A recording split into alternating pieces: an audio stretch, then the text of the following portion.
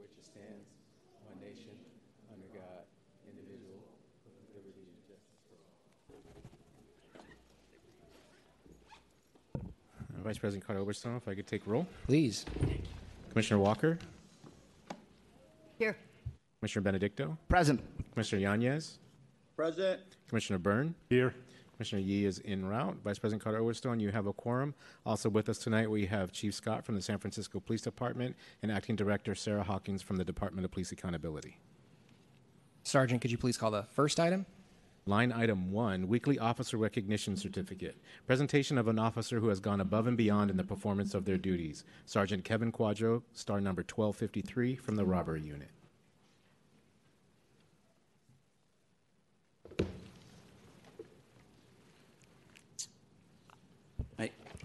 Good evening, Commissioners, Chief Scott, and Director Hawkins. I am Captain Mark Cota of the Major Crimes Unit, and I'm honored to be here tonight to present to you Sergeant Kevin Quadro of the Robbery Detail.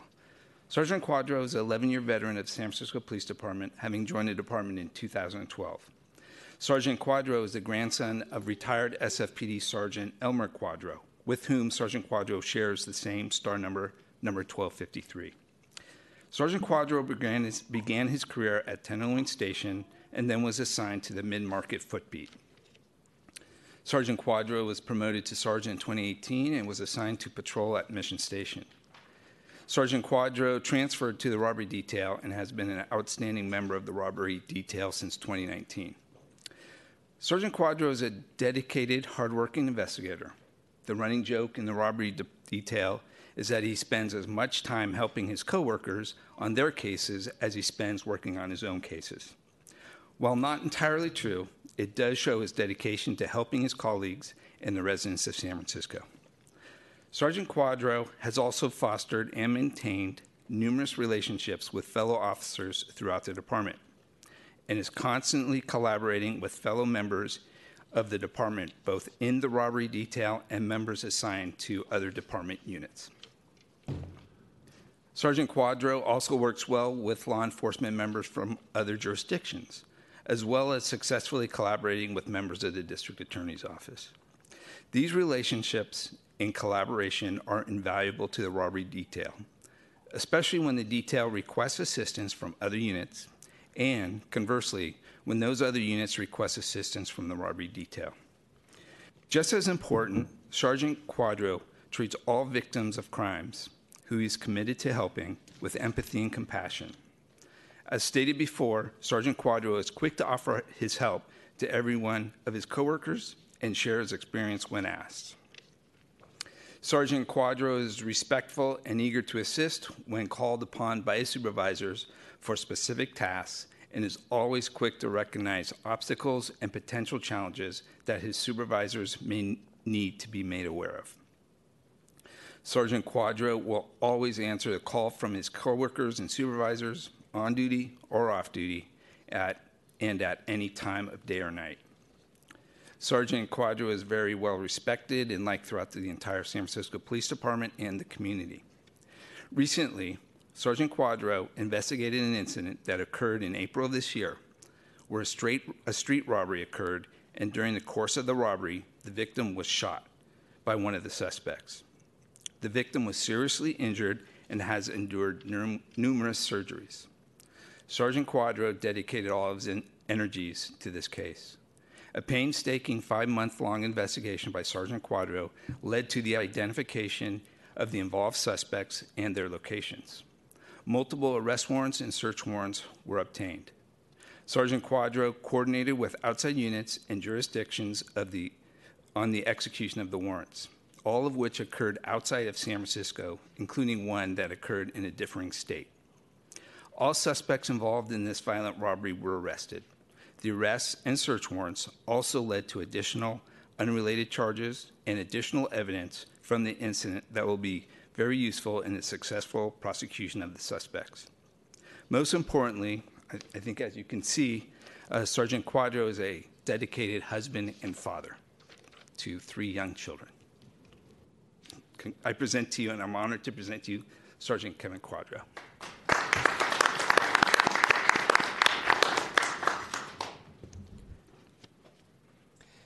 Sergeant, thank you so much for your service and for your incredible work in that one case that was highlighted by Captain Coda.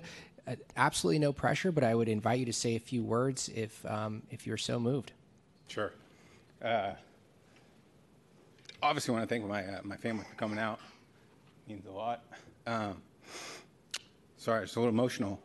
Next week, I want to remind this commission and the chief and everybody on the meeting of this commission on the 18th marks the 6-year anniversary for Officer Elia Lewintankel, who's critically injured. Recently had some tough conversations with Elia. He's still fighting, so I just want to remind everybody that that's on our minds in the police department. And thank you again for the award.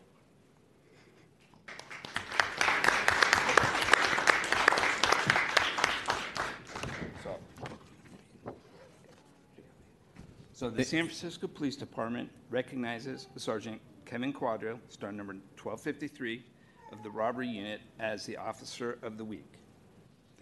Thanks.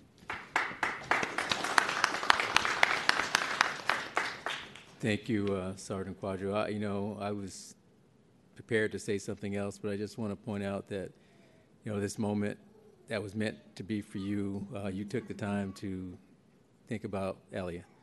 And that just says a lot about you as a person, you as a man, and I think your family, hopefully they're very proud of you because we are. So thank you very much. Thank you, Chief. Appreciate it.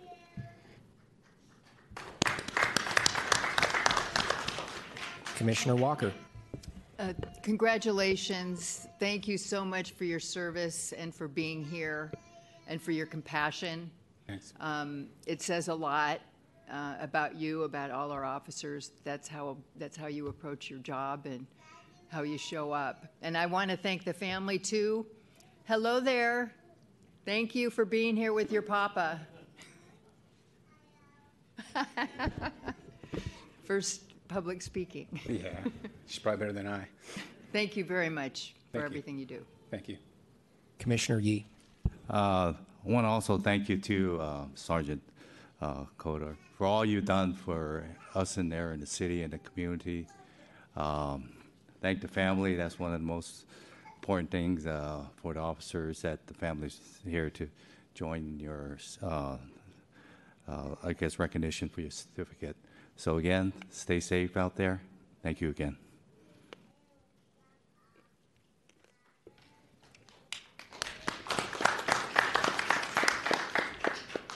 For members of the public who would like to make public comment regarding line item 1, please approach the podium.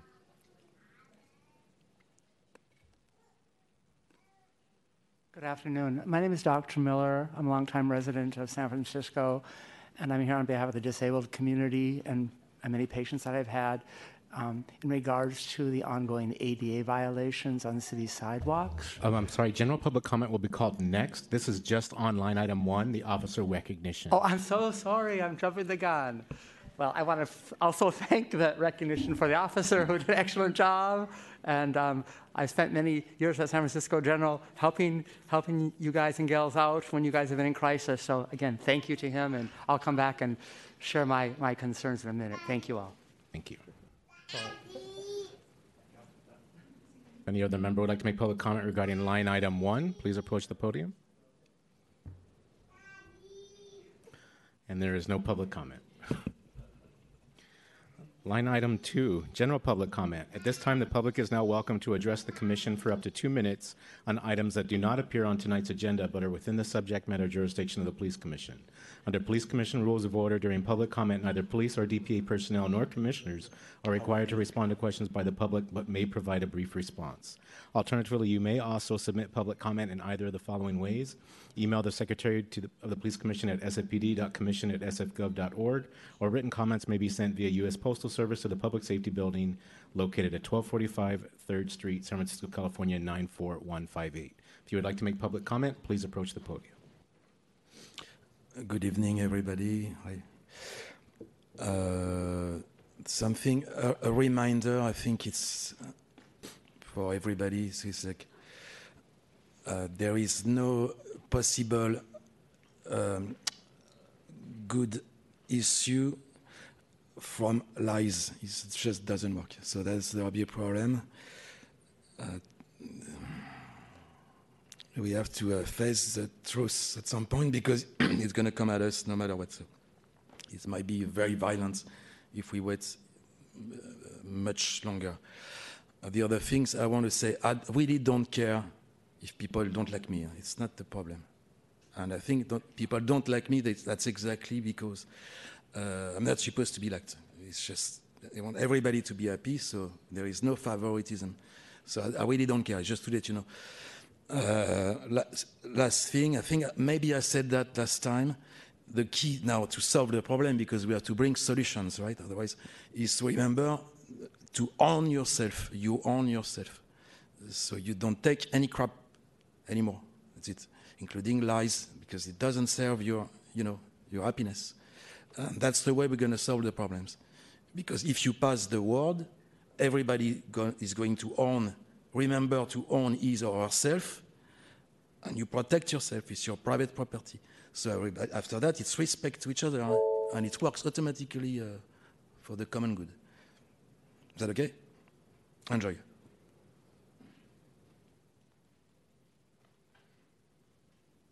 Hello again. I hope this is the appropriate time. My name is Dr. Miller. As I mentioned earlier, I'm here on behalf of the disabled community and many patients who have disabilities. Unfortunately, there are many issues going on in San Francisco, and it has collateral effects on everyone. What of grave concern to me is the ongoing ADA violations for passageway on city sidewalks. I understand, I've been working on this for some time, that the police are also involved, and there's supposed to be a police response. Unfortunately, it seems to be in disarray, and I understand there are priorities which can lead to discrimination, I believe. However, I believe that we just don't have a clear response from the police, especially in the Lower Polk Street area.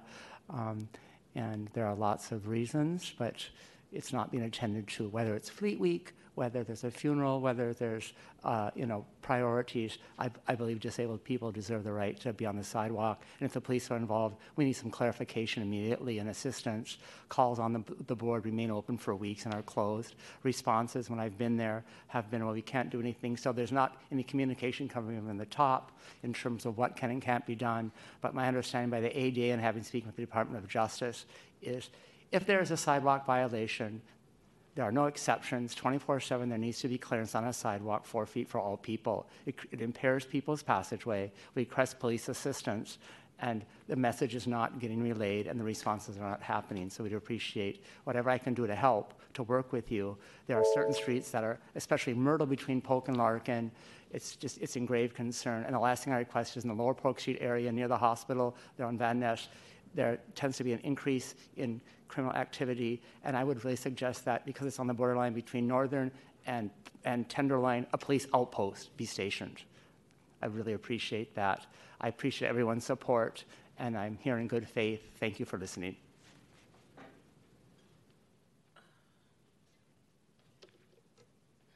Hello, hi. Good evening, everyone. I'd like to use the overhead. I'm here about my son, Aubrey Abercasa, who was murdered. It's not showing up. Okay, could you start my time over then? I didn't see it. I was looking over there. Okay, first, I want to thank Brooke Jenkins, the DA, for finally getting my son's headstone. It's in the ground now. I have something I can go look at now and stand there and talk to him. And it's a beautiful marble headstone. And I thank Brooke Jenkins for that. And I texted her and told her thank you. She told me at my son's visual, this will be the last year your son go without a headstone. I went 17 years without a headstone because of the grief and the trauma that I've been going through and the money that I didn't have anymore because it cost a lot, and didn't want to realize that my son was gone. But again, I thank Brooke Jenkins for what she's done. And I also am still asking, when is it going to be another investigator to come and investigate our children's murders? to pay tipsters some kind of money to investigate their murders. My son's case is still unsolved. Even though I have this headstone, it's somewhat of a victory, but it's not a closure for me. So, again, I want to thank her for that, for helping a mother out like myself, and I'm still asking for help from everyone here about solving these unsolved homicides and hiring someone to come and pay tipsters some kind of money so that our cases can be solved. Thank you. For any members of the public that have any information regarding the murder of Aubrey Abercasa, you can call the anonymous 24/7 tip line at 415-575-4444. And there is no further public comment. Next item, please, Sergeant. Line item 3, consent calendar, receive and file, action. Family Code 6228, incident report release, quarterly report 2023, quarter 2, SAPD and DPA's SB 1421 and SB 16 monthly report. Is there a motion? Motion to receive and file. Second? For any member of the public that would like to make public comment regarding line item 3, the consent calendar, please approach the podium. And there is no public comment. On the motion, Commissioner Walker, how do you vote? Yes? Commissioner Walker is yes. Commissioner Benedicto? Yes. Commissioner Benedicto is yes. Commissioner Yanez? Yes. Commissioner Yanez is yes. Commissioner Byrne? Yes. Commissioner Byrne is yes. Commissioner Yee? Yes. Commissioner Yee is yes. And Vice President Carter Oberstone? Yes. Vice President Carter Oberstone is yes. You have 6 yeses. Line item 4, Chief's Report, discussion, weekly crime trends and public safety concerns. Provide an overview of offenses, incidents, or events occurring in San Francisco having an impact on public safety. Commission discussion on planned events and activities the Chief describes will be limited to determining whether to calendar for a future meeting. Chief Scott. Thank you, Sergeant Youngblood. Good evening, Vice President Carter Oberstone, Commissioners, Acting Executive Director Sarah. So I'm sorry. Hawkins. It's okay. Hawkins, I know. I'm reading Henderson. I'm sorry, Sarah. Executive Director Hawkins. Today's Chief's report, I will start with just overall crime trends and keep it very brief. Overall, our violent crime, we are up 3%. In that category, homicides, we're up by 42 homicides compared to 40 this time last year. The good news is our total gun violence is down by 3%. That's about a difference of 5 crimes from this, 5 shootings from this time last year, 162 compared to 167. Property crimes is down overall 6%, and with that, there's a 7% reduction in car break-ins, which is quite significant. So we still have a lot of work to do in that regard, but definitely a decrease is better than an increase year to date. Burglaries are also down year to date. In terms of our homicides, our clearance rate is 75%, and in terms of our gun seizures, to help address the firearms-related crimes, we are at 851 year-to-date compared to 814 this time last year. Ghost guns, we're starting to catch up with last year. We're at 158 compared to 160 this time last year. A couple of significant incidents for the week. We had a homicide that was reported in the 200 block of Mission. This was on October 7th at 1:57 a.m. overnight. The victim, along with several companions, were confronted by a group of subjects. During the altercation, shots were fired, and the victim was struck at least once. The victim was transported to San Francisco General Zuckerberg and unfortunately passed away from his injuries. This is an active and ongoing investigation, no arrest at this time. There was one shooting for this reporting period that occurred at Mission and Cesar Chavez on 10/8/23, or October 8th at 8 p.m. The victim was walking when he heard a gunshot, then felt pain. He was self-transported to the hospital out of the city, and the injuries are believed to be non-life-threatening.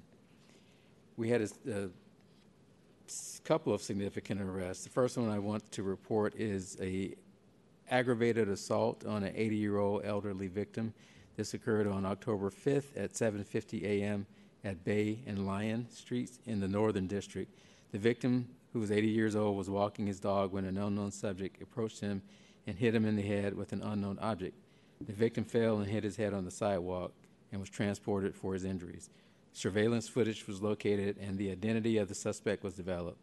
The suspect was later located that day by Northern officers and was taken into custody without further incident. So I just want to say hats off to the Northern officers for sticking with this and following through, and that resulted in an arrest of a very callous suspect. There was a retail theft operation during this reporting period as a part of our retail theft efforts to reduce the number of retail thefts in our city. This is a part of our series of what we call the Retail Blitz operations, and this occurred in the San Francisco Center with the assistance of the California Highway Patrol, their organized retail crime task force. Teams of uniformed and plainclothes officers basically conducted operations at the retail establishments in the San Francisco Center and observed 9 individuals from various stores stealing property from inside the shopping mall. These individuals were swiftly arrested, and all the stolen property was recovered. So that is a part of an ongoing effort. We will be doing more of these types of efforts as we have obtained funding through the Organized Retail Crime Grant. $15.3 million the department was granted. So that will give us more room to add capacity to these types of operations, which is a good thing. There's an armed robbery series, really good arrests here. Between the dates of September 26th and October 4th, 3 armed commercial robberies occurred in and around the Mission District between midnight and early morning hours. The robberies involved the taking over of businesses, forcing victims to the floor or into back rooms at gunpoint. In 2 of the robberies, the victims were pistol whipped. The loss in each robbery included currency and merchandise, and in 2 of the incidents, the businesses' ATMs were also taken during the robberies, ATM machines. During the course of the investigation, it was determined that these robberies were committed by the same suspects. One of the suspects was identified as a 32-year-old San Francisco resident, and the other suspect was identified as a 33-year-old male. On October 4th, several units participated in an operation to take the suspects into custody. Both suspects were taken into custody without incident. Subsequently, a search warrant was served at one of the suspects' residence. Evidence was recovered, including 2 pistols and merchandise stolen in these robberies. All evidence was seized, and both suspects were booked on several counts of robberies, kidnapping, assault with a deadly weapon, false imprisonment, and 2 counts of use of a firearm during the commission of a felony. So these 2 individuals were very dangerous individuals, and good work by our team to take them into custody. One of the robberies also included a robbery of a Norm's Market. This was at 2200 Bryant. 2 victims were inside of the Norm's Market when same two suspects with firearms entered and physically assaulted both victims. The suspect robbed one victim and left with the market safe with contents valued at $9,000.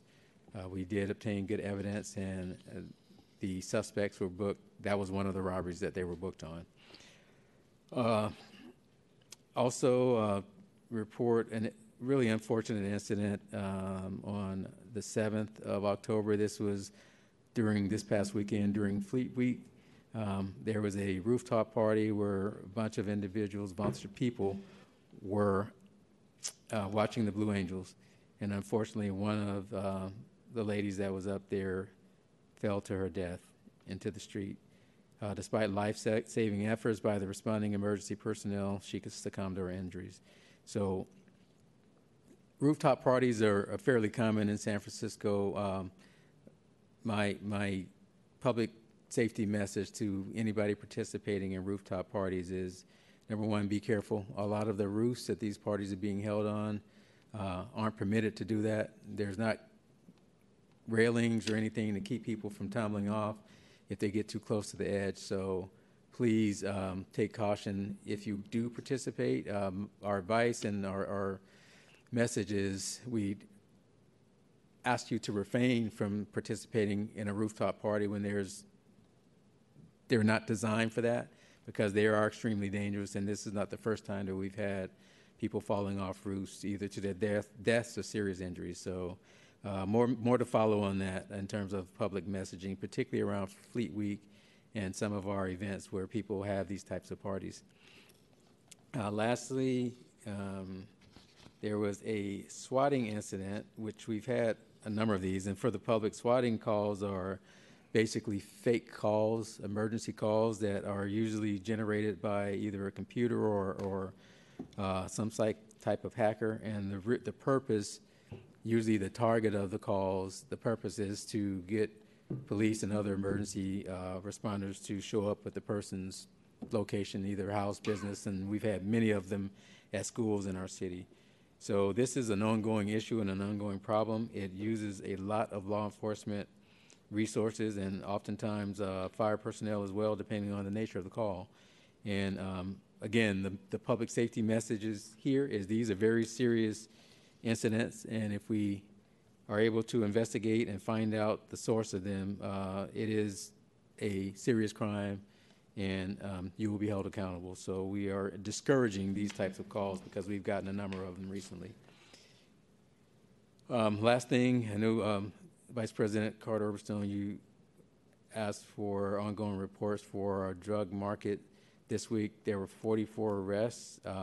Actually, I don't have the breakdown of the number of sales versus use, so I would have to follow up with that. But we also this week recovered 2,100 grams of illegal narcotics. But I apologize for not having the breakdown. I will have that next week. And that concludes my report. Chief, thanks for. Please. One other thing I forgot to mention. I'm sorry, Vice President Carter Overstone. Significant incident over the weekend, officer-involved shooting at the Chinese consulate on Geary Street. We will be having a town hall. As of now, we will make this a formal announcement, but we're planning to schedule it for next Thursday, but we will make a formal announcement on that if that changes. But we will have a town hall on this incident. I have nothing further to report at this time. We did put out a statement to the public on that, and just the incident, a suspect drove a car into the consulate. That call got called in as an emergency call with a person armed with a gun, actually, and officers responded, and OIS occurred. So we will make known what we can in the town hall of what's appropriate to release, but there will be a town hall on this incident. Great, thanks, Chief. Thanks for the report. Do you have any? You said that we've had a recent uptick in swatting calls. Do you have any additional information you can share on that in terms of the number of these calls we've been getting? Not at hand, but I can put something together. They're happening in the city, but they're also happening regionally and nationally. And we've had a couple of incidents. I know this doesn't specifically answer your question, where, for instance, there was a trend of swatting calls at schools. They were bomb threats across the country on the same day at around the same time. It wreaks havoc, and working with some of our partners across the country, every time this has happened, we've been able to determine fairly quickly that it was a swatting call, but it's still, we have to respond. We have to take these things seriously until we really believe that it's a swatting call. So I'll see if I can do some research about how many, but there has been an uptick. Great, thank you. Thank you. Last week, the president of the Police Officers Association came here and spoke at public comment regarding the unauthorized release of an officer's name who's facing disciplinary charges. I just did want to ask, is the police department investigating the data breach? Yes, we are. Yes. And when did that investigation start? Well, we started looking into it when we found out about the breach, but as far as a formal internal investigation, that was last week. All right, and so you started investigating it when the newspaper article hit, or? Yes, we started inquiring to figure out kind of what happened. Yes. Gotcha. And just last question on this. The document that was mistakenly released, unredacted, there was other information redacted in that document besides just this specific officer. Have individuals who may be affected by the breach but whose names have not appeared in a newspaper article been notified that their personal confidential information may have been obtained? No, not at this time. All right. And is there any plan to do that at some point, or is that generally not? Well, we will see. One of the things we're looking at is really kind of what the reach of this is, and what possibly is at stake in terms of any other information that might be contingent to this.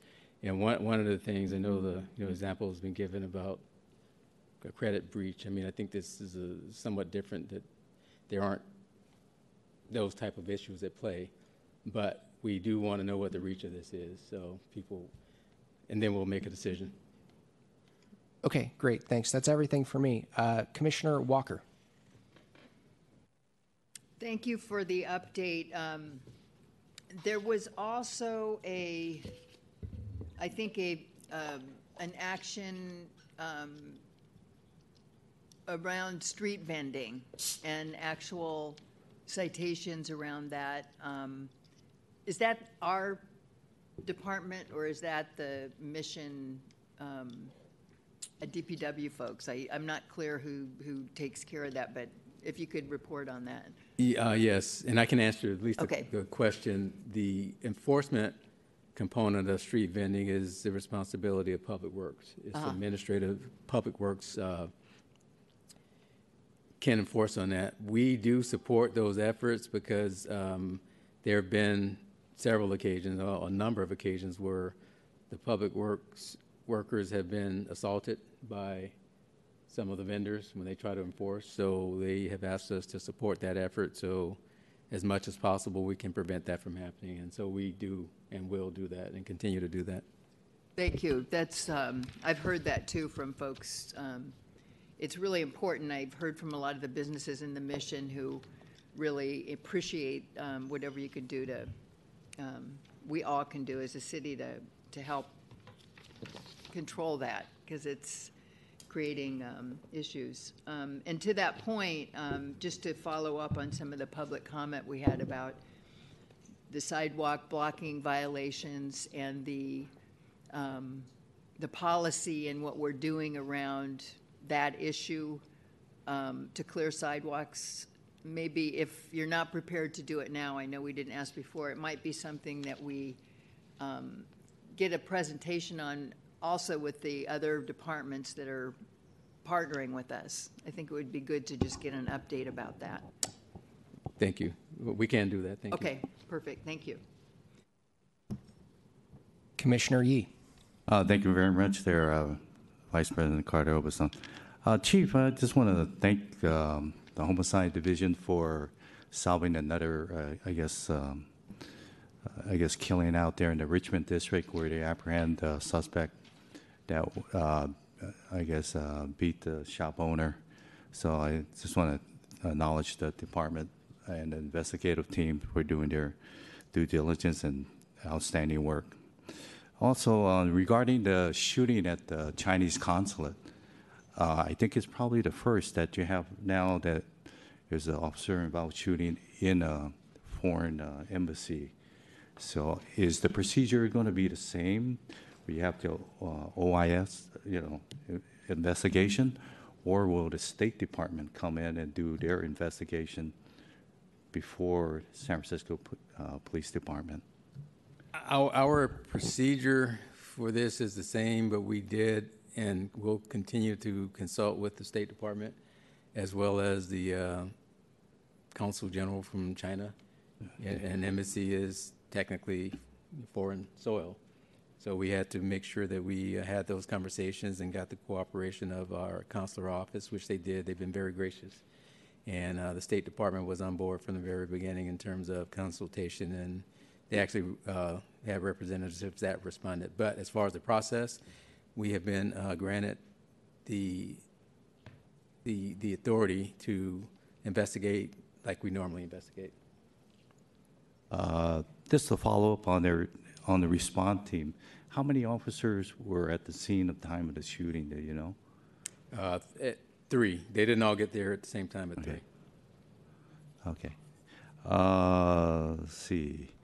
My last question would be in regards to SFPD responding to homelessness and I guess the people that are 5150 possibly.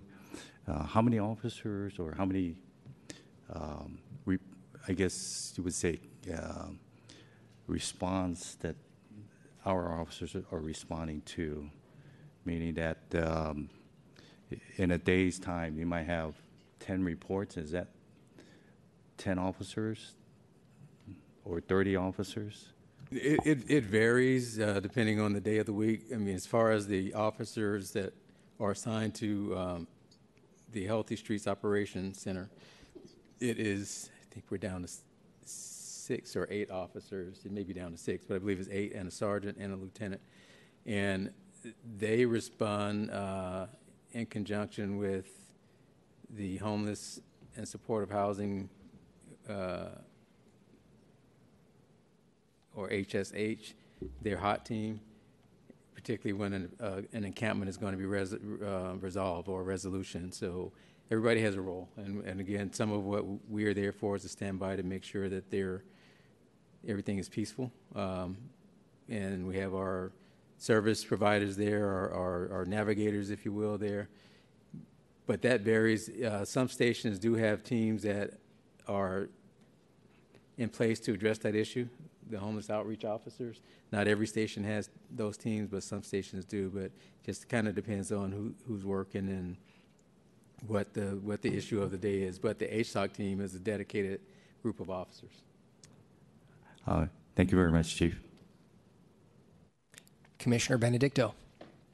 Thank you, Chief. Just one question I had, and I know this has been a late-breaking and developing story today, and so I think I'll also ask for it to be agendized, but I wonder if you had any reaction to, there was a story in the Chronicle today about SFMTA's parking tickets and the fact that that's not currently coordinated with SFPD's information on stolen vehicles, and that, you know, it's possible if there was greater coordination that you could see that being a way to identify people stolen vehicles when they're ticketed. So I just wanted to know first if you had any initial reactions to that you want to share, if you had a chance to see that. Yeah, no, I have not seen the story, but I am aware of that situation. So there are a couple of things. There was an executive order that was issued today by our mayor. I saw that. To directing that MTA and SFPD work together to resolve the information and the bureaucracies that prevent MTA from obtaining the information they need to obtain.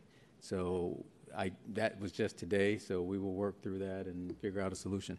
Yeah, so sometime around noon I saw the story, and then when I checked later in the afternoon, I saw there was an executive order issued. So it's been a story with multiple developments today. I think I'll ask that we agendize how that work is going, maybe for sometime later this year, early next year, because I think it seems like a little bit of an easy win to get that coordination. It sounds like from the research that the reporters did in the article, some jurisdictions like San Diego have a system with more robust information sharing. So I think it'd be great if we could do that coordination and provide that resource to the public. So I'll recognizing that the executive order is about 2 hours old, I won't expect anything now, but I think it's worth further review by this commission. Happy to do it. Happy to do it. Thank you.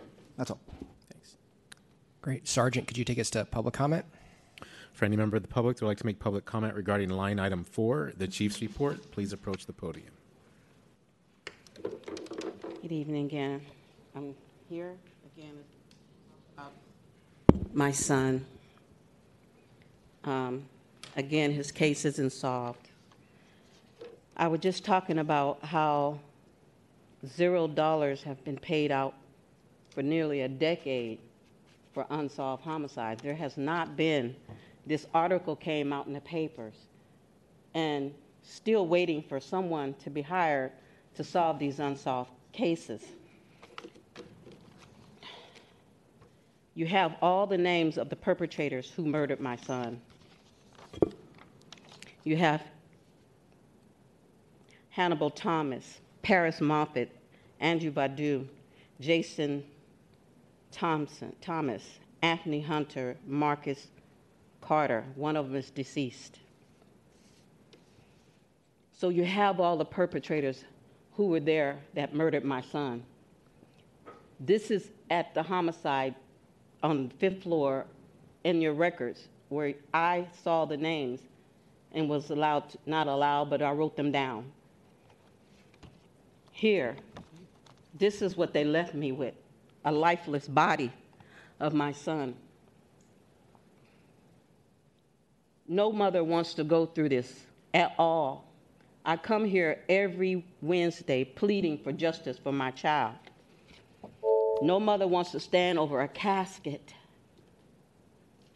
Even though it sounds redundant for me, but it's not. To you guys, it might sound that way, but to me, it isn't. Not just standing for my son, but I stand for all unsolved homicides of all the young men that have been murdered in the Fillmore and in the Bayview district. So I know you hear me all the time. Some of you may be busy on your phones and doing what you're going to do over there on your phones, and you're tired of listening to me, but I'm talking to you. These cases need to be solved. It needs to happen. Again, for any member that has any information regarding the murder of Aubrey Abacasa, you can call the anonymous 24/7 tip line at 415-575-4444.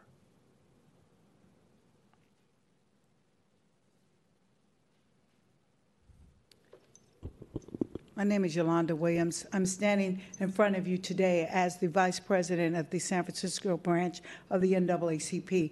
Dr. Brown could not be here, but he requested, Chief and Commissioners, that I bring this to your attention. He believes that he has received some credible information that the black churches are about to be targeted for crimes to occur on Sundays when we're having our morning worship services. I am asking, Chief, for you to set aside a time to meet with Dr. Brown and some of the executive members of the NAACP, because we do believe that this is very plausible, and I think that it would be time for us to start thinking on Sundays to have officers from the district stations at least visit during the course of their tour of duty during the daytime each of these churches, make themselves known that they're on duty, so that the churches can feel that they're more protected. We don't need to be part of the statistics, and we are faithful people. We believe in and we support our police department, but at the same time, we really think at this point in time, we need to look at this and consider this serious and do what all we can to protect those who are trying to be faithful, good stewards on Sunday mornings in the churches. So I ask that you will meet with us so that we can give some concerns and thoughts about what we can do to protect our parishioners. Thank you.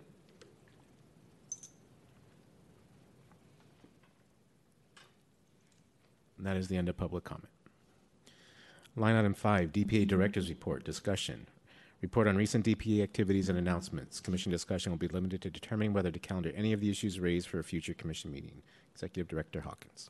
Thank you. Good evening, Commissioners, Chief Scott, members of the community. I will start with our statistics.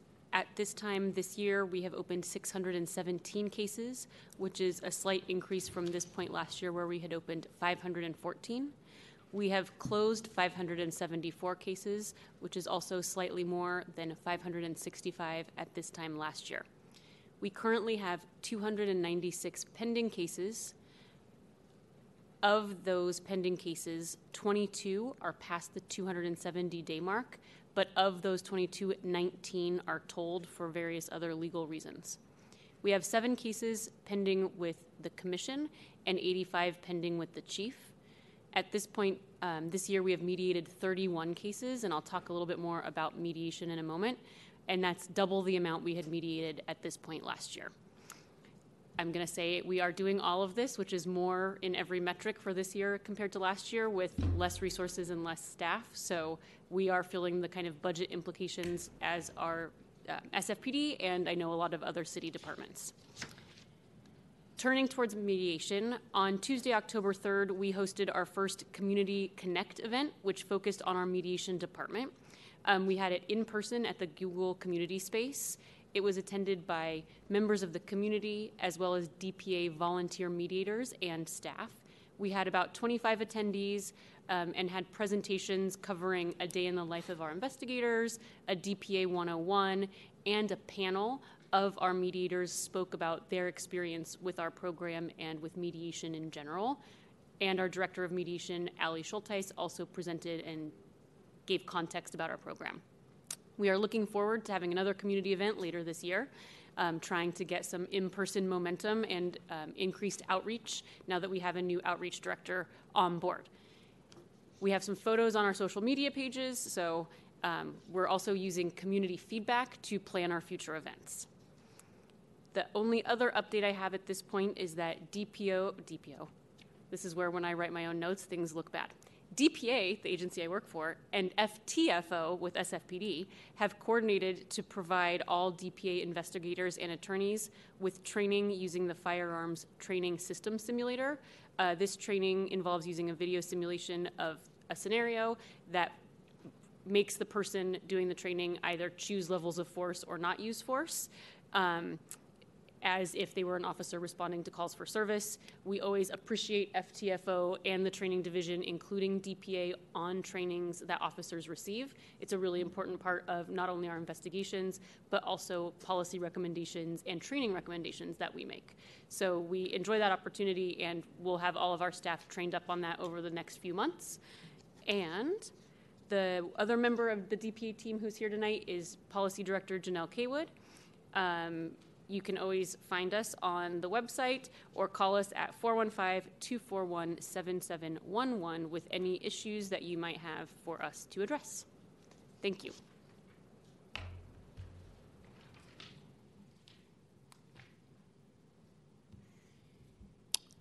All right, seeing no names in the queue, Sergeant, could you take us to public comment? For any members of the public that would like to make public comment regarding line item 5, the DPA Director's Report, please approach the podium. Training for foot pursuit too, because you need to train the guys if you need to run. I was a track runner when I was young, 800 meters, I was very good. So because if you have to run, you have to run. So you want to make sure to be in good health too, right? So.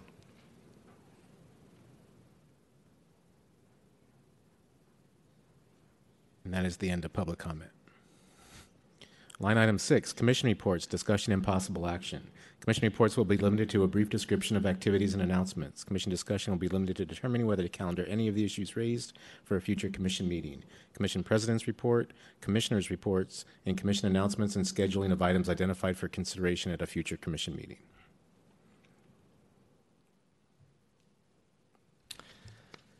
Earlier this afternoon, Commissioner Benedicto and I attended a closed-door town hall meeting with about 25 officers to solicit feedback on the department's vehicle chase policy. I guess a few months ago, some commissioners, I think Commissioner Benedicto being one of them, called for the commission to take a hard look at the policy in light of some pursuits that resulted in injury and death to innocent bystanders. The town hall was incredibly productive.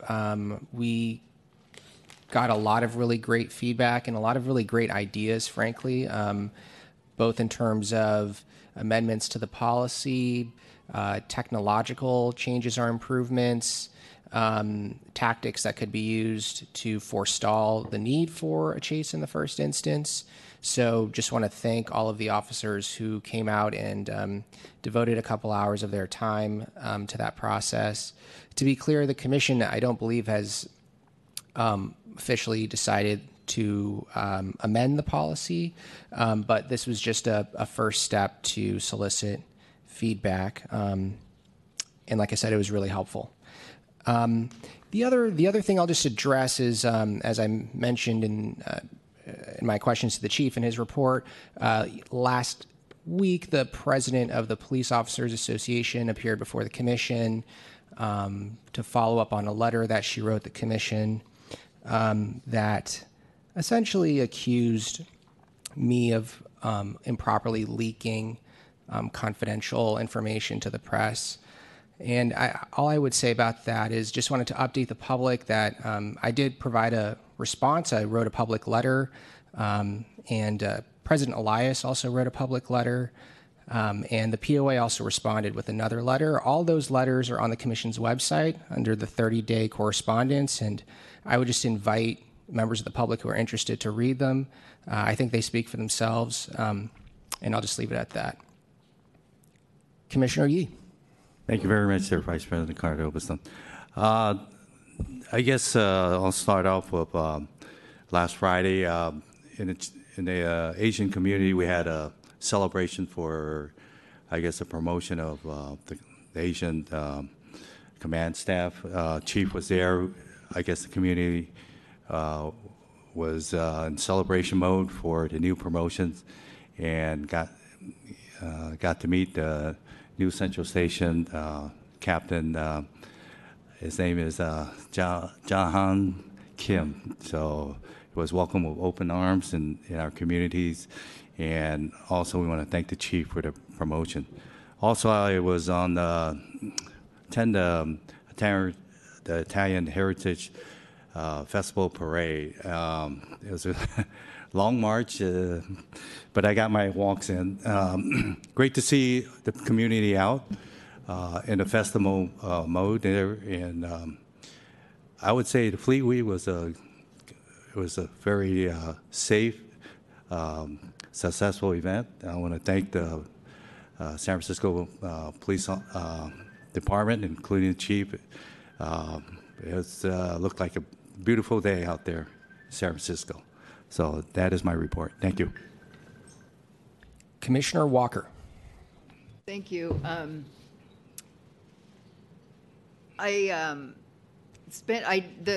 This week has been somewhat slow for me, but I did do a follow-up meeting with some of the folks who have been discussing the patrol specials ongoing discussion about the program, and getting a better idea of how to address some of the issues of concern that have come up over the past around it. And there's a good group who have a lot of experience with the program going forward to really tighten up some recommended changes to the program for a new tool for the chief and the department to use.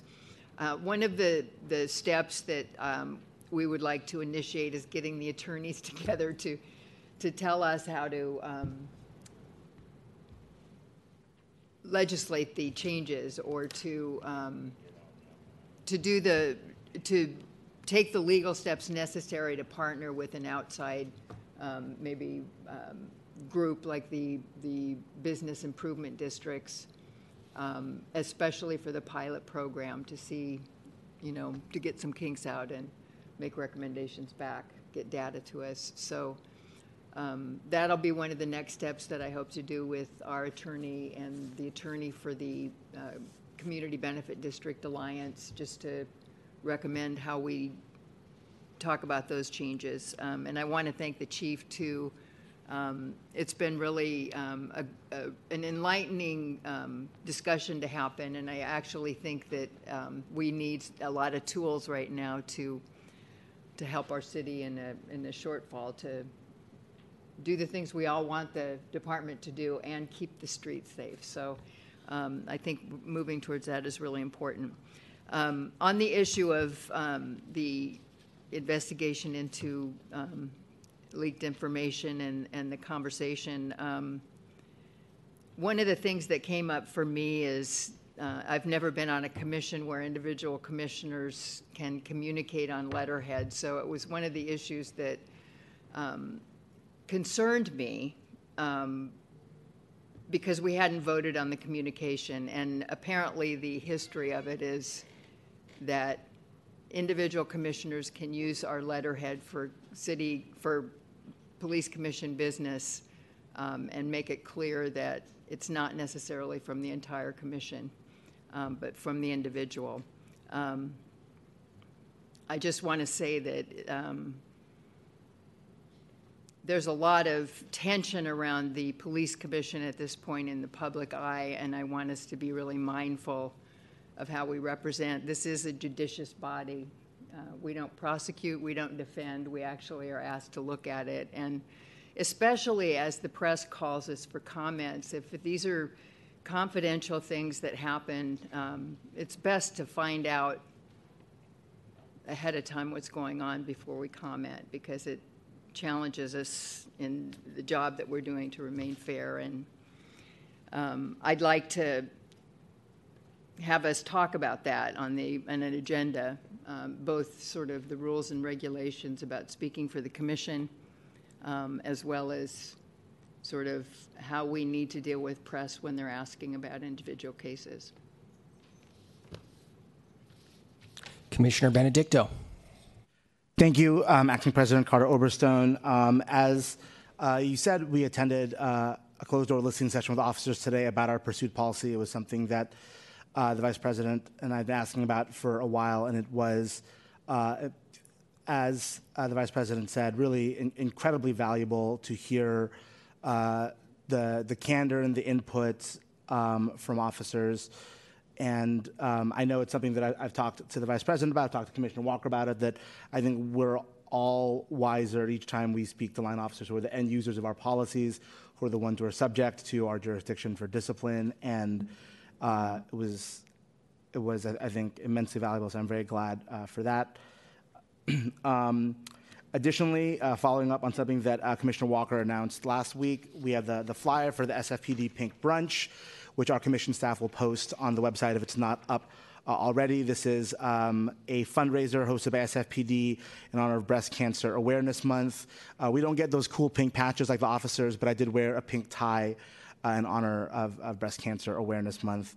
And so thank you to Commissioner Walker for sharing that. I also did want to thank Commissioner Walker for her leadership on the patrol special issue. It's a fraught and long conversation. There's a lot of complexities involved. There's a long controllers report, and there's a lot of hoops to jump through. And thank you for your leadership moving that forward on its long road.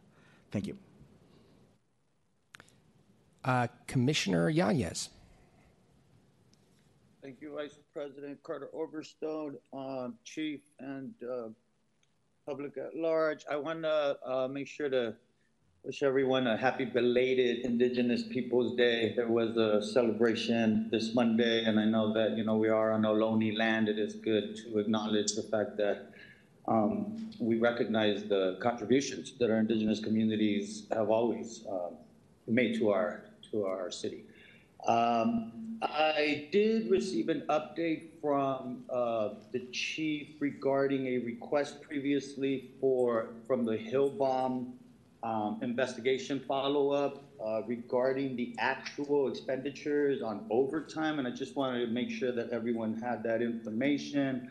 It's my understanding that during the Hillbomb event, there were actually 1,293 hours of overtime reported at a cost of an average of $117 per hour, which resulted in $151,281 of overtime accrued for that activity. And I had requested additional information, Chief. I'm not sure if that is available as far as the regular staffing hours accrued during that operation. Not sure whether that's a part of the investigation into an analysis of how the event kind of, you know, escalated and culminated in the incident that we all are aware of. And if you don't have the numbers, would you happen to have a timeline for when we can expect to see an update on either the cost of the operation or the analysis of some of those challenges that were experienced? And I'm not sure if you want to respond to that. I'm not there, obviously, so I can't see physically whether there is a response, but maybe if you have some comments on that, can respond after I complete my report. I will promise to make it brief.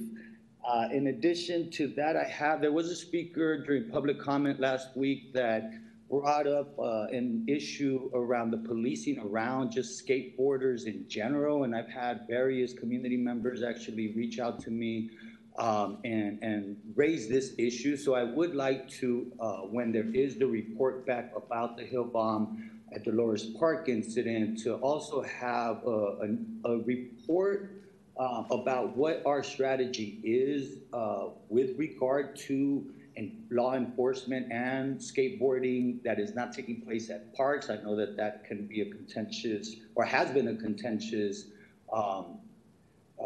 situation for those people that use skateboards as their primary mode of transportation, and so I really feel that it merits some of our attention, and I'd like to agendize that for the day that we have the update on the Hill Bomb.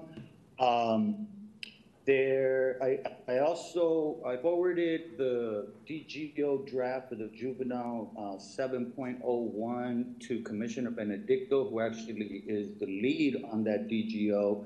And since there has been a prolonged process, there apparently are some unresolved questions that I believe the commission would be very that we would need to chime in on in order to resolve and overcome or remove or work through whatever obstacles are perceived in order for us to get that DGO presented to us for authorization, and to be able to also inform how that DGO will capture our efforts as we work towards establishing a pre-booking program. They do not go hand in hand, but given that DGO 701 actually oversees all interactions and interface with juveniles and minors, I think that it behooves us to have that conversation along the same time so that we could resolve any obstacles that we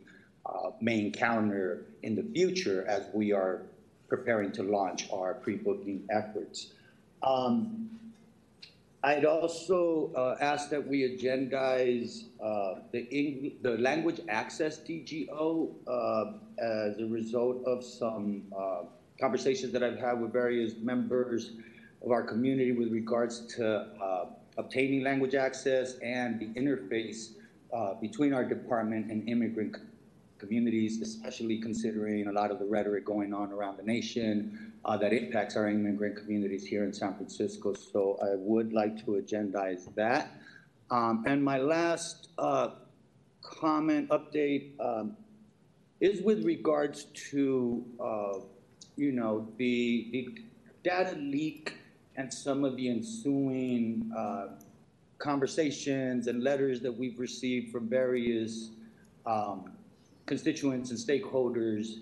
And one particular statement that was very, very of concern to me, and I know that many other some of our other commissioners have a similar sentiment. The POA letter to our commission stated, and I'm quoting here, how the commission handles this issue will directly affect the little trust our members have in the commission.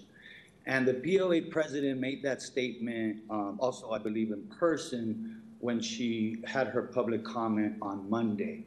And obviously our commissioners are, we are all, and I'm going to speak for myself, we need to get to the root of where that data leak came from, and I'm glad that there is an investigation taking place.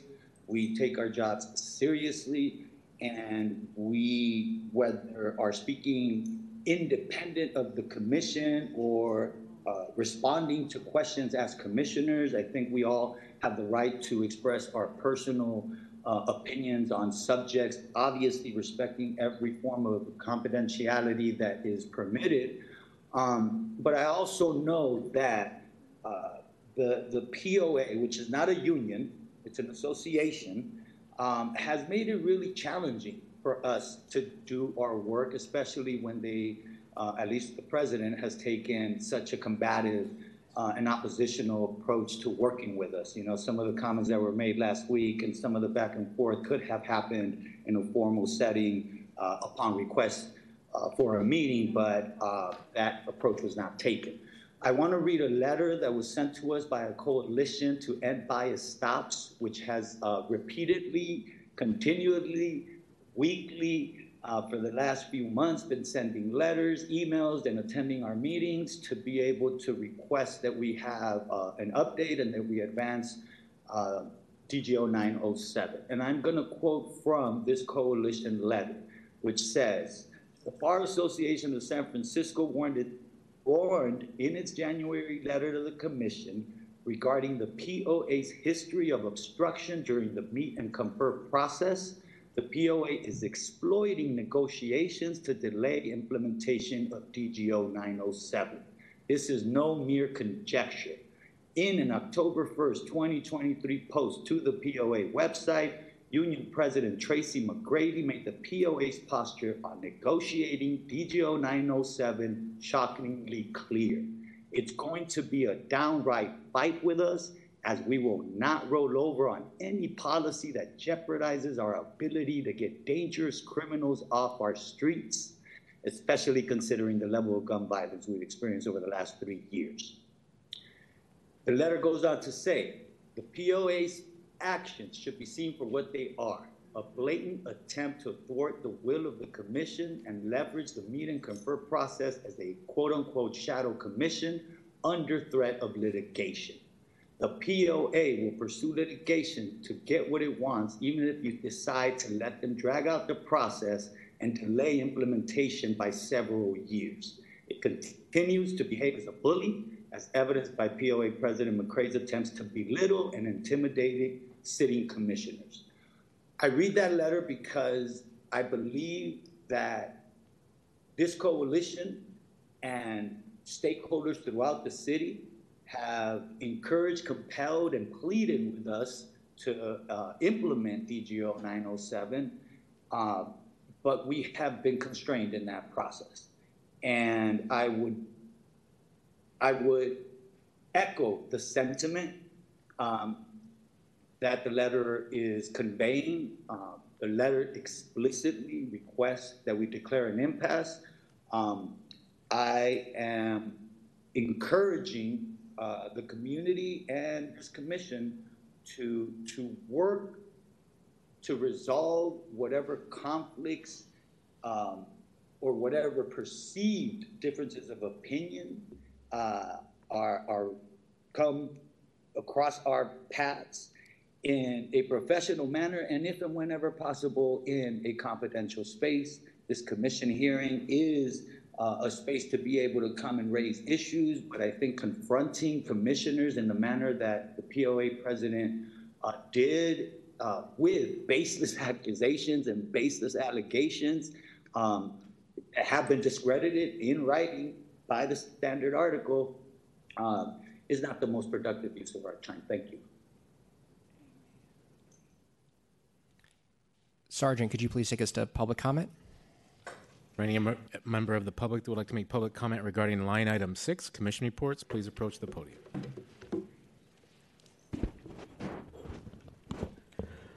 First of all, now I'm standing in front of you as Yolanda Williams, president of the Officers for Justice. The Officers for Justice fought for change in this department. We worked tirelessly with the DOJ to ensure disparity in treatment of officers was addressed, biased traffic stops, reform, and transparency. It is imperative that we address the issues of the fraudulent data entries that were made by officers or an officer, as it is simply unacceptable. Additionally, it's equally unacceptable for any officer, whether they are president of an association or representing themselves, to come into the police commission and challenge a commissioner, undermining the authority and the integrity of this system. This information accuracy is crucial. And the POA president, as I see it, bullied and challenged the city official. It's unacceptable, and I see it as a violation of DGO 2.01, and I think she should be brought up on charges for it. In addition, we need to be addressing the issue. It's crucial that we implement these reforms and prioritize transparency. I see it as whether it was a leak or not, it happened, and we need to address that problem. Why did a sergeant, a lieutenant, or some other supervisor find it troubling that the information came out consistently with just one specific race by particular officers? This is fictitious information, and it's equally important that the public know about it. Transparency is essential in maintaining accountability and public trust, and this information must be reliable. Furthermore, there needs to be better oversight so that fraudulent data is not put into our systems. Overall, it's vital that we prioritize our data entries and strengthen the oversight to prevent fraud of this kind and to maintain the integrity of the police department. Thank you. Yes, I want to bring up about the digital homicide posters that's supposed to have been that Phil Pod, the Chief Scott, we all worked on the digital homicide posters. I just recently been going to the 10 police stations that you put the digital homicide posters, and the televisions aren't on. So how are these cases going to be solved? Why would you spend all this money to put these televisions at all these 10 district stations, and then I walk in there as a mother with her son's picture up there, and the television, the thing is not on. So, and all they can tell me is their technician and all of this. So I've been walking, especially Richmond District Station, where I go pick up my medication, and that television is on, and I've been in that station like several times asking about it. So what do we do? Why spend all that money to put these things at all of the stations and they're not on? There's a few that's on, but I look stupid asking them, where's the captain here? I'm asking that, and no one's responding. So I said I'm going to bring it to the police commission and bring it up here, that these digital screens be put on, cut back on, or have your technician go in there and fix them. Again, why would we have them and no one's doing anything? Why would we have these things and implemented the digital homicide televisions and they're not on at mostly, probably none of the stations? But I know it's on in the Fillmore because I'm always there. But I go other places and they're not on. Please get them back on. Call those district stations and get them back on. Thank you.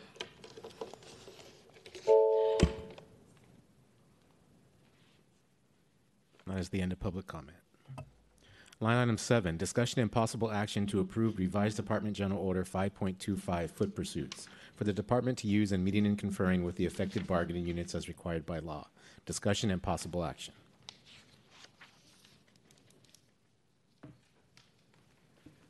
Good evening. I'm Captain Sean Perdomo from the San Francisco Police Academy, and I brought with me Lieutenant Meehan and Sergeant Bugarin from my Field Tactics and Force Options Unit, here to talk about 5.25 foot pursuits. Lieutenant Meehan, would you like to say a few words? Yeah, thank you. Good evening, everyone.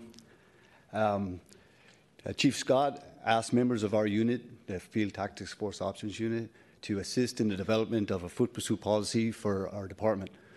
We worked in conjunction with members of the DPA and with Chief Scott to develop this proposed policy, and we approached it from the aspect of providing guidelines and direction to consider, officers to consider when engaged in a foot pursuit, as opposed to having a number of restrictions in a policy that would prevent officers from continuing to do good police work and apprehending suspects. The policy, our officers are trained to the standards that are in this policy, as it is in line with the California Police Officer Standards and Training Guidelines when it comes to foot pursuit procedures and principles. And much of the language that is in the policy is taken directly from Learning Domain 21, which is patrol tactics and methodologies that the officers are taught in the academy. Yeah, that's it. Sergeant Guard or Captain? Okay. With that in mind, I'll take you through the policy itself. So the policy is mainly geared as an officer's safety policy, and it takes into consideration something that I wish I would have had when I was a younger officer myself. So if we skip to page 3, I think these are the things that the wish list that I would have had from maybe a field training officer, maybe a more experienced officer, and those are the responsibilities of the officer initiating the foot pursuit. So something that you learn as you become a more senior officer is weighing the costs and benefits of chasing after somebody. And these things are all delineated here in page 3, and it continues on to page 4. And the primary purpose of the policy is just to provide guidance to the officer engaging in a foot pursuit that balances public safety as well as the safety of the officer. Does the Commission have any particular questions regarding the policy itself? Sure. Yeah. Sergeant Berger, did you want to say a few words before I go? Sure. Okay, and we have Sergeant Begarin here from the FTFO office who would like to say a few words. Sure, just layering on to what the Captain Perdomo and Lieutenant Meehan had said, the very purposeful objective of this course is officer safety. And with all the changes we have been conducting with the San Francisco Police Department the past 5 years, this is the next layer to that. It's continuing to build on the principles that we're doing, and it's hopefully going to continue the great work that the police officers in the field are already doing. Thank you. Thanks. If I could just give you some background on this DGO from DPA's perspective. And Chief Hawkins, you were around at the beginning of this, so if I misstate something, please feel free to jump in. But in 2018 and 2019, we had disciplinary cases that raised concerns about foot pursuits. The police department was concerned, and DPA was concerned as well. And we have monthly meetings with the training division and the Field Tactics Force Options Unit to make sure that they address any kind of disciplinary trends that DPA is seeing in our complaints. And at that time, we talked about developing a foot pursuit policy. The officer in charge and DPA agreed that instead of developing a policy right away, that the officers would have a period of time to train to the policy so that when there was a policy enacted, it wouldn't be a surprise, they were already implementing the tactics that were described. So for several years, the FTFO unit has done an incredible job. They made a training video on foot pursuits. And so mid-2022, I approached then Lieutenant Nevin to ask about the timing of a foot pursuit policy, and he told me, you're a little bit too late. Chief Scott's already commissioned this unit to write a policy. I think in February of 2022, Chief Scott had asked for a draft. They provided that to DPA, and we provided some recommendations on that draft, and it was a really great collaboration. And the officers who wrote this draft, Lieutenant Meehan, who's the officer in charge of FTFO unit now, he was in charge of the SWAT team for many years. Sergeant Bugarin just won a POST award as the outstanding instructor in the entire state. So these are the best and the brightest of SFPD who are writing this policy. Foot pursuit policies are best practices. The main goal is to protect officer safety. The threat is real, not speculative. If you turn to the California Commission on Peace Officer Standards and Trainings, Learning Domain 21, the introduction states foot pursuits are one of the most dangerous and unpredictable situations for officers. All foot pursuits must be considered high risk. They then go down to delineate a number of problems that foot pursuits cause for officers and how to address them. This is what the SFPD team put into the policy. We also look to the International Association of Chief of Police. They had guidelines for departments developing foot pursuit policies that they last updated in 2019. So we all reviewed that and made sure that the issues were addressed in this policy. We've had extensive meetings on this topic with the FTFO unit.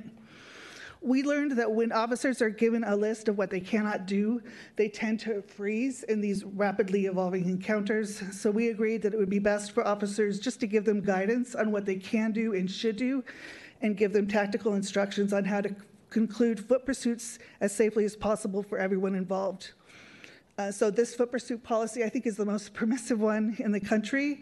It gives officers ultimate discretion. It doesn't ban foot pursuit policies under any circumstance. The only criteria is that they be reasonable, which officers are required to act reasonably when they use force in every aspect of policing. So this is no different.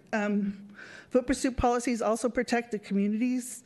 Officers who are involved in chases get tired. They develop tunnel vision if they have to discharge a firearm it grows inaccurate. They can be highly charged emotionally as well, so it's important to have there's a lot of research that our interns presented back in September of 2022 that foot pursuits that are unbridled and not guided by good tactics lead to an increased use of force and to officer-involved shootings. So we address those issues in this policy to make sure that whenever feasible, officers who are pursuing on foot are not the same officers that are involved in the arrest team. So we took that research into consideration to develop a SMART policy.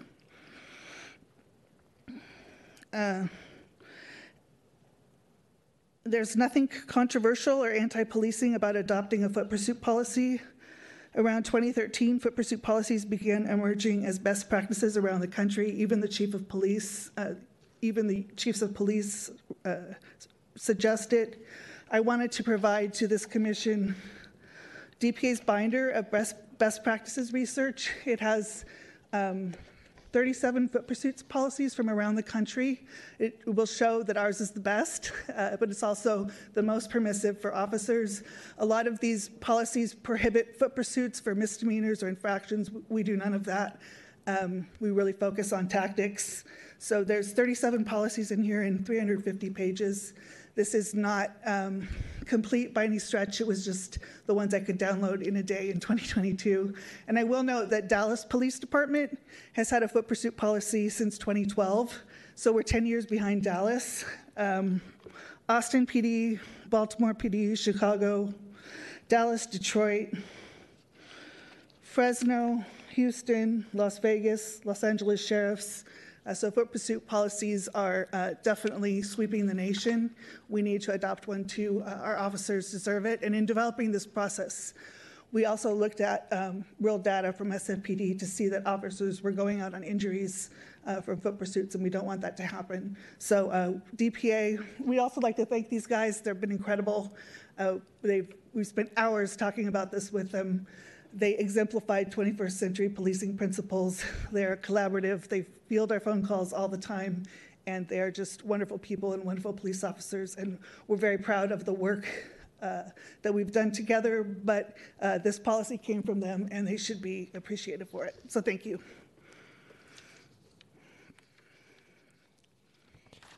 Great. Thank you, everyone, for that. I'm sorry, Captain, do you have anything else to add? No, thank you. Okay. No, thank you, everyone, for their respective presentations. Did want to recognize Chief for taking the initiative and asking the department to draft this policy.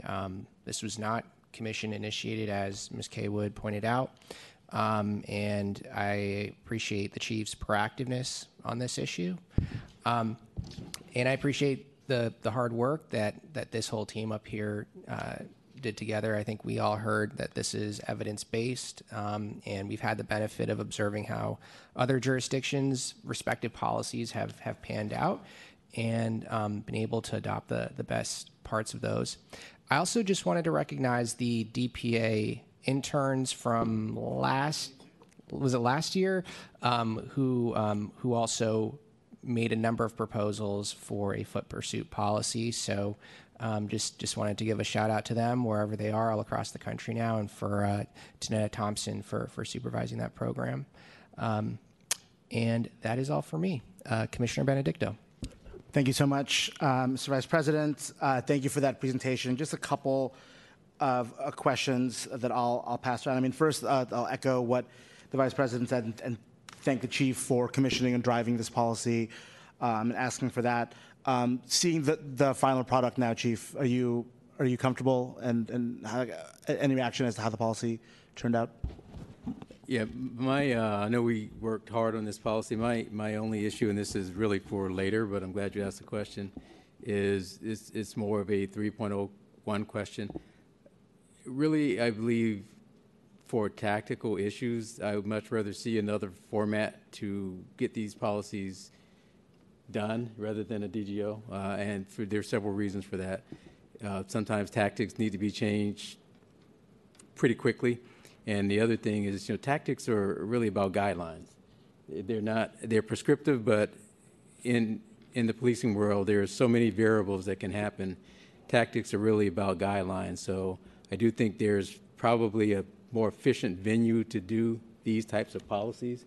We don't have a whole lot of tactical policies in our DGO, and I don't think it's a best practice to have tactical policies in DGOs. I think there are other ways to do it, and many departments do it another way, like training notices, training bulletins, tactical bulletins. I mean, there are a variety of ways to get to it, but really that's really why we put FTFO on the map, to give that type of guidance. And I really would like to see more of, as we work through 3.01, a venue to actually have a carve-out for tactics that aren't DGOs. Got it. That makes sense. And I know there's been a lot of discussion in this commission on ways in which 3.01, our policymaking DGO, can be streamlined. But as to the substance of this DGO that you led, you're happy with the work? Yeah, I mean, this is what we have to work with right now, but this is something that I've voiced in the past, and I just want to say that for the record. Okay, great. One thing that I really appreciated hearing from Director Kaywood is that what we have here is already consistent with what we have from post-training. So, Sergeant Bulgarian, can you confirm that that this is really consistent with what we already have for the post-training? Yes, Commissioner. This is consistent with the LD. Again, same principle base that we're continuing to build on. Perfect. That was a trap. I also just wanted to recognize your statewide recognition from Post. So you're hearing that from an award-winning Post instructor as well. Yes, we will have to recognize that at the commission level. I know that some commissioners, and I know Commissioner Yee sometimes raise the concern about the burden of training to these DGOs, and so I was really relieved to hear that the principles of this DGO have already been in our training for years. So shouldn't be disruptive. So that was good to hear as well. And then confirming what you said, Director K, whether this is consistent or even you think the best policy when looking at other jurisdictions in DPA's opinion? I do, and I invite the commission to peruse this binder full of foot pursuit policies that do contain tactics. Sometimes the dividing line between tactics and policy is a blurry one. But I invite the commissioner, I'll leave it right here. Can that possibly be electronically provided to the commission? Yeah, of course. Of course, so you can peruse it and take a look and see what you think yourself. Absolutely. I mean, I think, yeah, different preferences. I'll leave this for you, Commissioner Walker, and then we'll. That was a relief to hear as well, to see that. You know, there are times as in 5.01 where San Francisco has been the first jurisdiction that has ended up moving, and there are times like this where we're not, but we have the luxury of seeing what other jurisdictions and what the standards are, and I think that has really led to this being a strong policy as well. I appreciate the clarification of the broader background, and I think a lot of what this policy does, allowing for officer discretion. It's short. It's probably one of the shorter DGOs we've gotten before us in a while, which is always great, and that it's seeing things that are already enshrined in training. I did want to note, I think it's worth saying that there has been a lot of misinformation about this proposed general order, and hearing from Captain Prodromou, from Lieutenant Meehan, from Sergeant Bulgarian, from the Chief, and from Director Kaywood about how this had come about the collaborative process, I think really should put to rest any of that misinformation, that this is really a proactive policy consistent with training that we already have, short, straightforward, allowing for officer discretion, and should be, and we're excited to have that before the commission. If I could be heard one more time.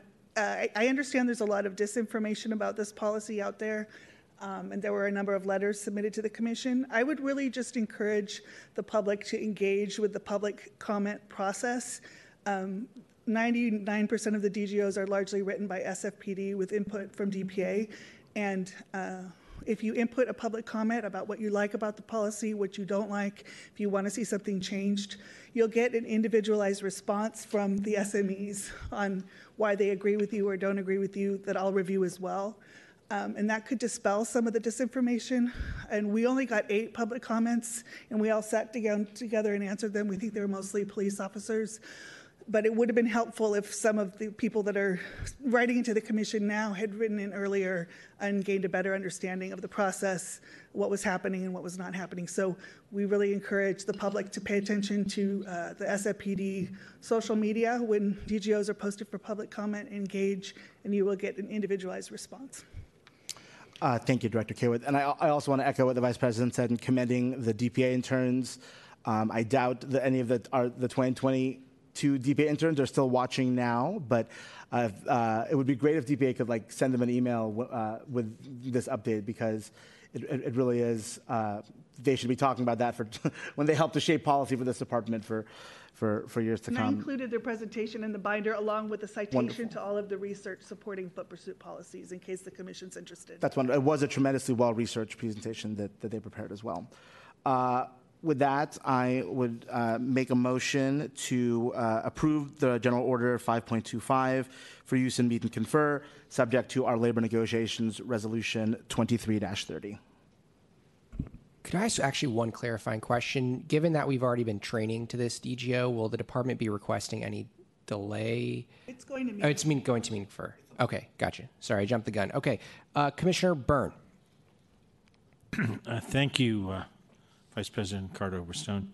I'm just curious, I guess, from a practical point of view, when we do discipline cases, they're a violation of a particular DGO, and in this particular one, other than the documentation and the supervisor's requirements, how does an individual officer actually violate this? I'm just curious. So the one thing that I noticed reading this DGO is there's a lot of shoulds, which I think is great because our officers need guidance rather than strict policy and procedures that need to be strictly adhered to, because as we all know, these incidents evolve very rapidly, and the officer needs to have a lot of discretion. So going through the DGO itself, you'll see that the word shall is used on page 2, and it's also used on page 4.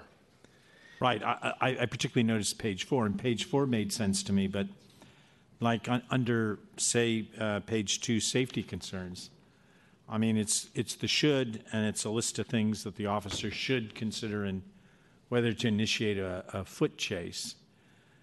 And at least from a practical point of view, at least I was trying to think, there isn't a way that an officer could violate that. If I, as you said, it's more of a guidance than a sort of requirement. Correct, yeah. So for the safety concerns, these are mainly things that would affect the officer, and they're not necessarily things that would affect the public. So these are safety concerns that the officer should take into account when they're deciding to initiate a foot pursuit. So for example, like I said at the very beginning of this whole thing, there's a lot of things that you don't realize until you've been a police officer for several years and maybe engaging in sorts of police conduct like foot pursuits, for example.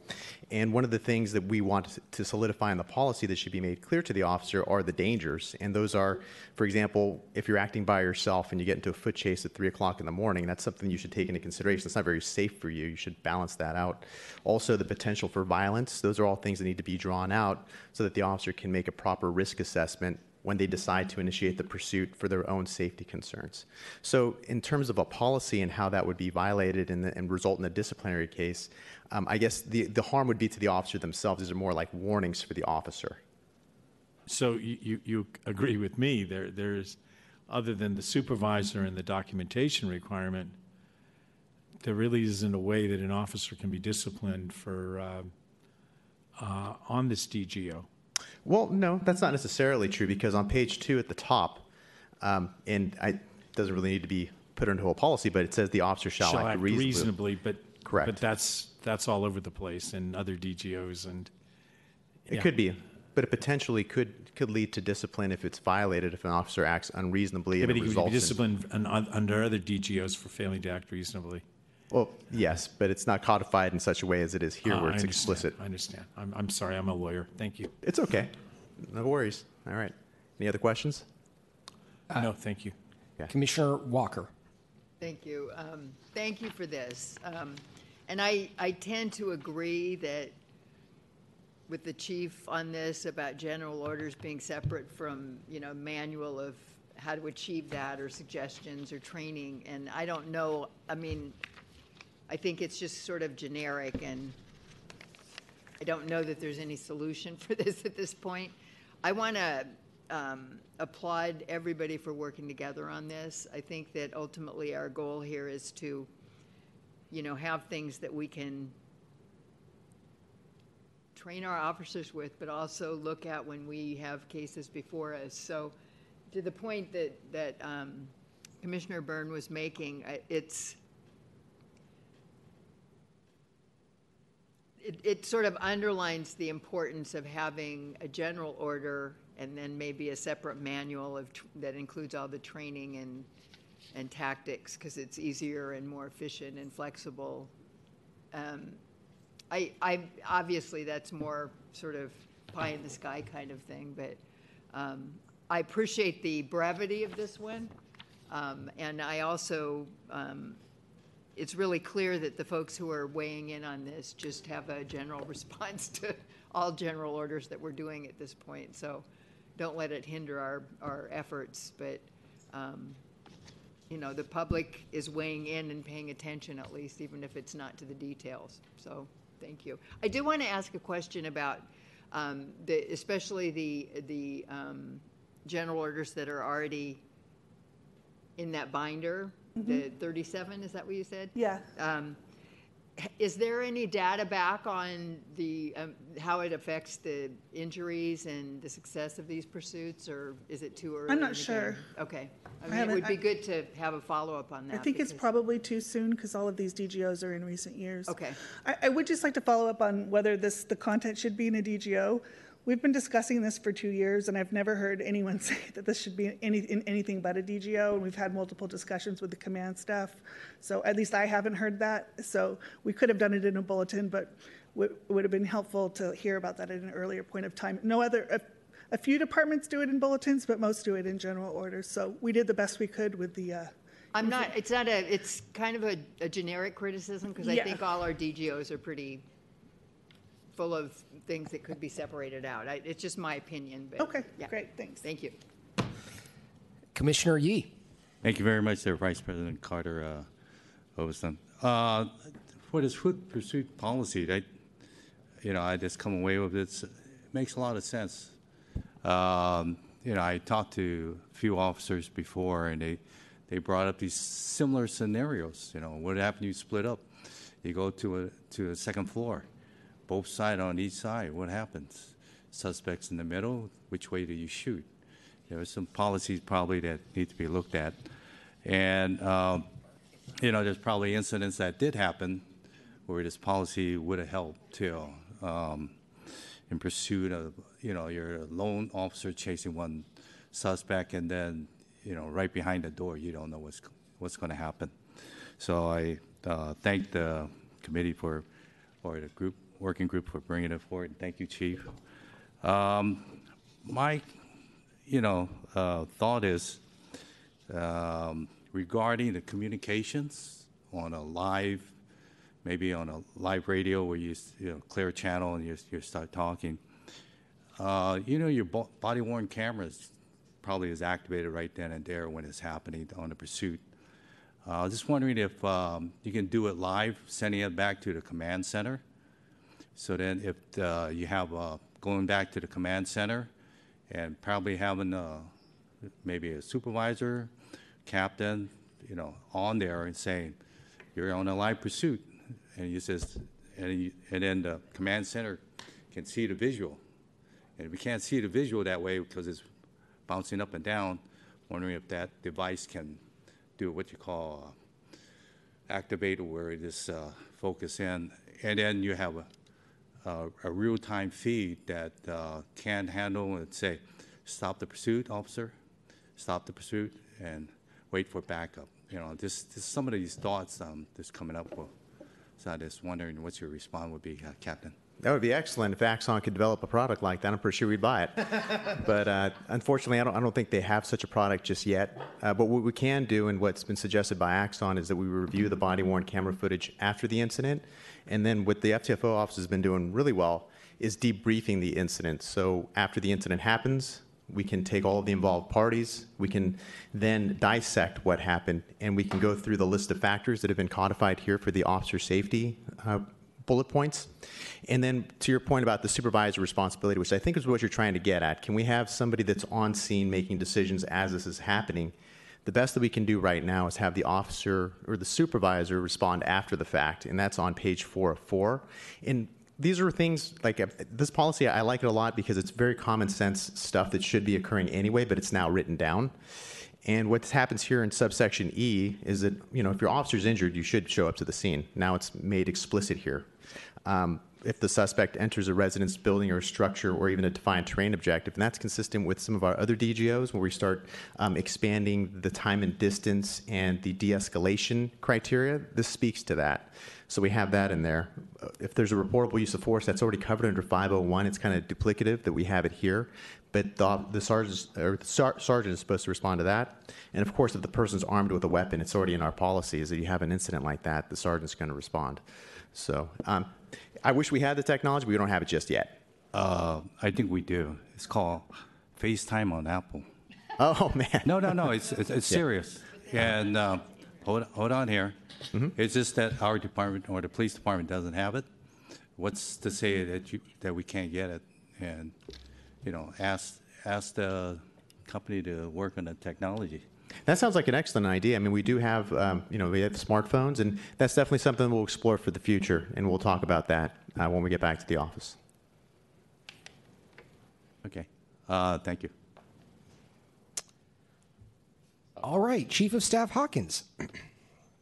Thank you. I wanted to respond to 3 points regarding discipline. So having been reviewing many of the cases and kind of at the beginning when I realized there was a need for a foot pursuit policy, I actually think this is a really nice balance of being able to discipline but not overusing the word shall. So we, in a lot of conversations we have about policy, get criticized on the DPA side for too many shalls and not enough understanding of flexibility in implementation.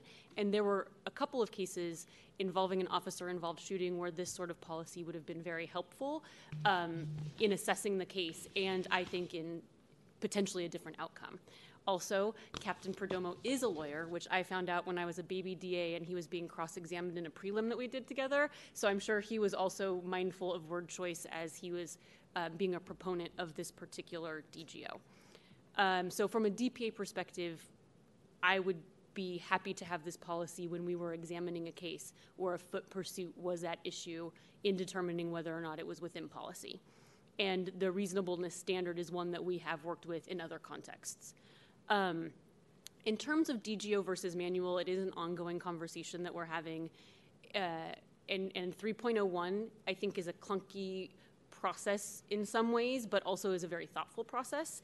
And we are having discussions at multiple levels of that process. I think there are different policy vehicles that we can use.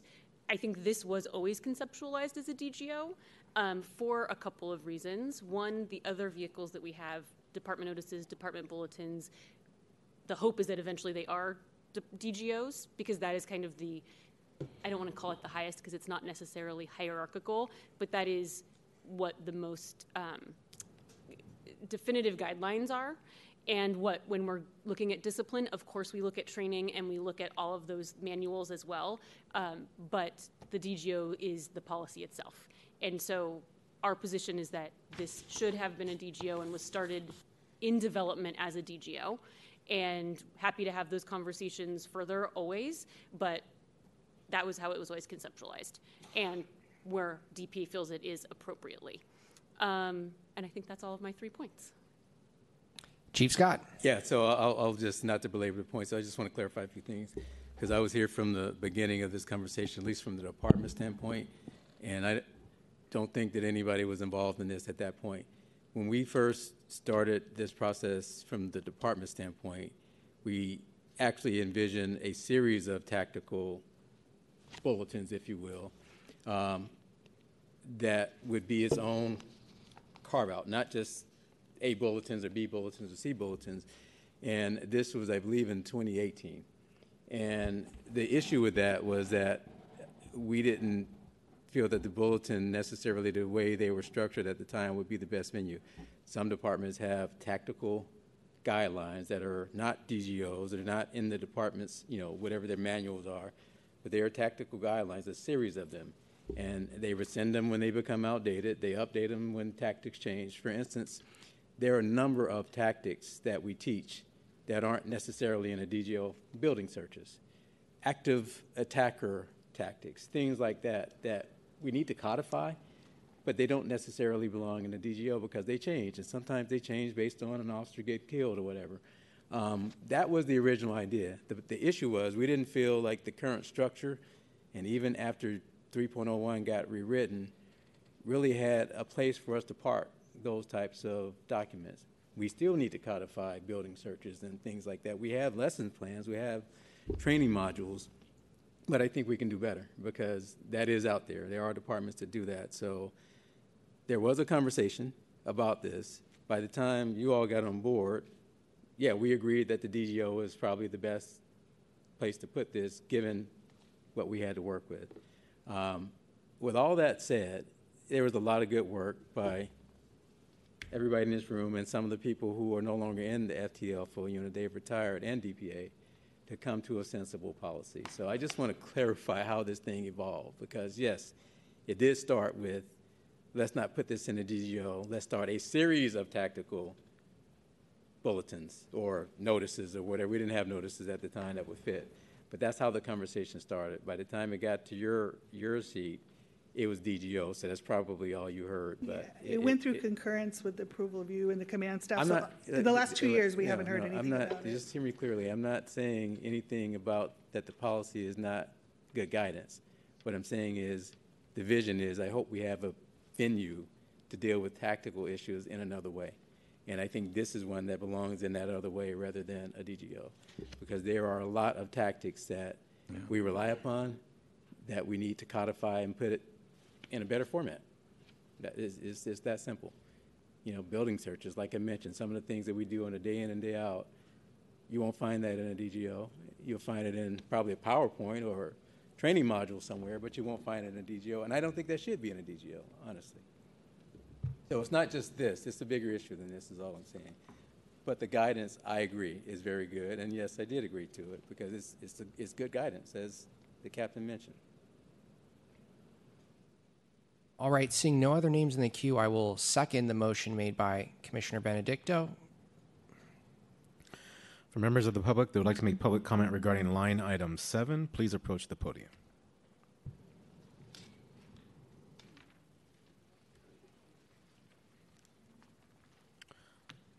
There's no public comment on the motion. Commissioner Walker, how do you vote? Yes. Commissioner Walker is yes. Commissioner Benedicto? Yes. Commissioner Benedicto is yes. Commissioner Yanez? Yes. Commissioner Yanez is yes. Commissioner Byrne? Yes. Commissioner Byrne is yes. Commissioner Yee? Yes. Commissioner Yee is yes. And Vice President Carter Oberstone? Yes. Vice President Carter Oberstone is yes. You have 6 yeses. Line item 8, public comment on all matters pertaining to item 10 below closed session, including public comment on item 9. Vote whether to hold item 10 in closed session. If you'd like to make public comment regarding closed session, please approach the podium. And there is no public comment. Line item 9, vote on whether to hold item 10 in closed session. San Francisco Administrative Code section 67.10, action. I move to go into closed session. Second. On the motion, Commissioner Walker, how do you vote? Yes. Commissioner Walker is yes. Commissioner Benedicto? Yes. Commissioner Benedicto is yes. Commissioner Yanez? Yes. Commissioner Yanez is yes. Commissioner Byrne? Yes. Commissioner Byrne is yes. Commissioner Yee? Yes. Commissioner Yee is yes. Vice President Carter Oberstone? Yes. Vice President Carter Oberstone is yes. You have 6 yeses. We will go into closed session.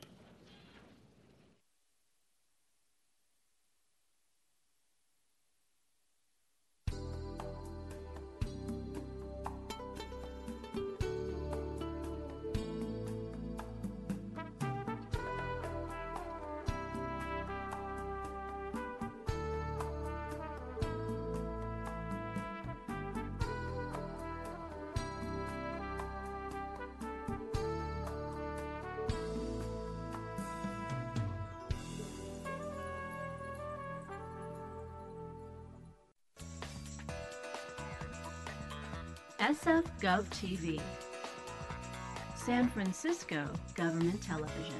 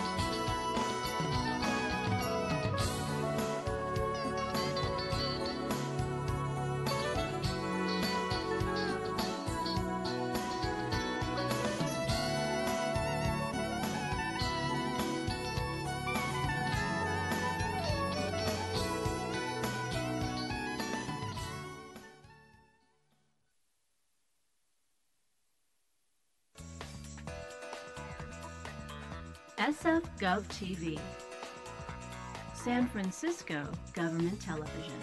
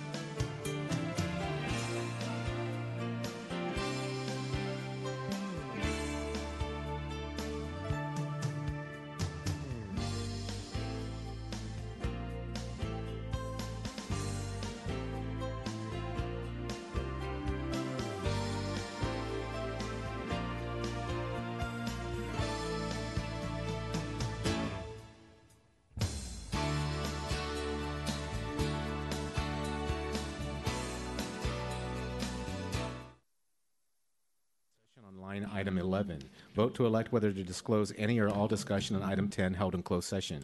San Francisco Administrative Code Section 67.12A, action. Motion to not disclose closed session with the exception of factual updates from our labor negotiator, which will be disclosed in the minutes. Second. For any member of the public that would like to make public comment regarding line item 11, please approach the podium. Seeing none. Commissioner Walker, how do you vote on the motion? Yes. Commissioner Walker is yes. Commissioner Benedicto? Yes. Commissioner Benedicto is yes. Commissioner Yanez? Yes. Commissioner Yanez is yes. Commissioner Byrne? Yes. Commissioner Byrne is yes. Commissioner Yee? Yes. Commissioner Yee is yes. Vice President Carter Oberstone? Yes. Vice President Carter Oberstone is yes. You have 6 yeses. Line item 12, adjournment.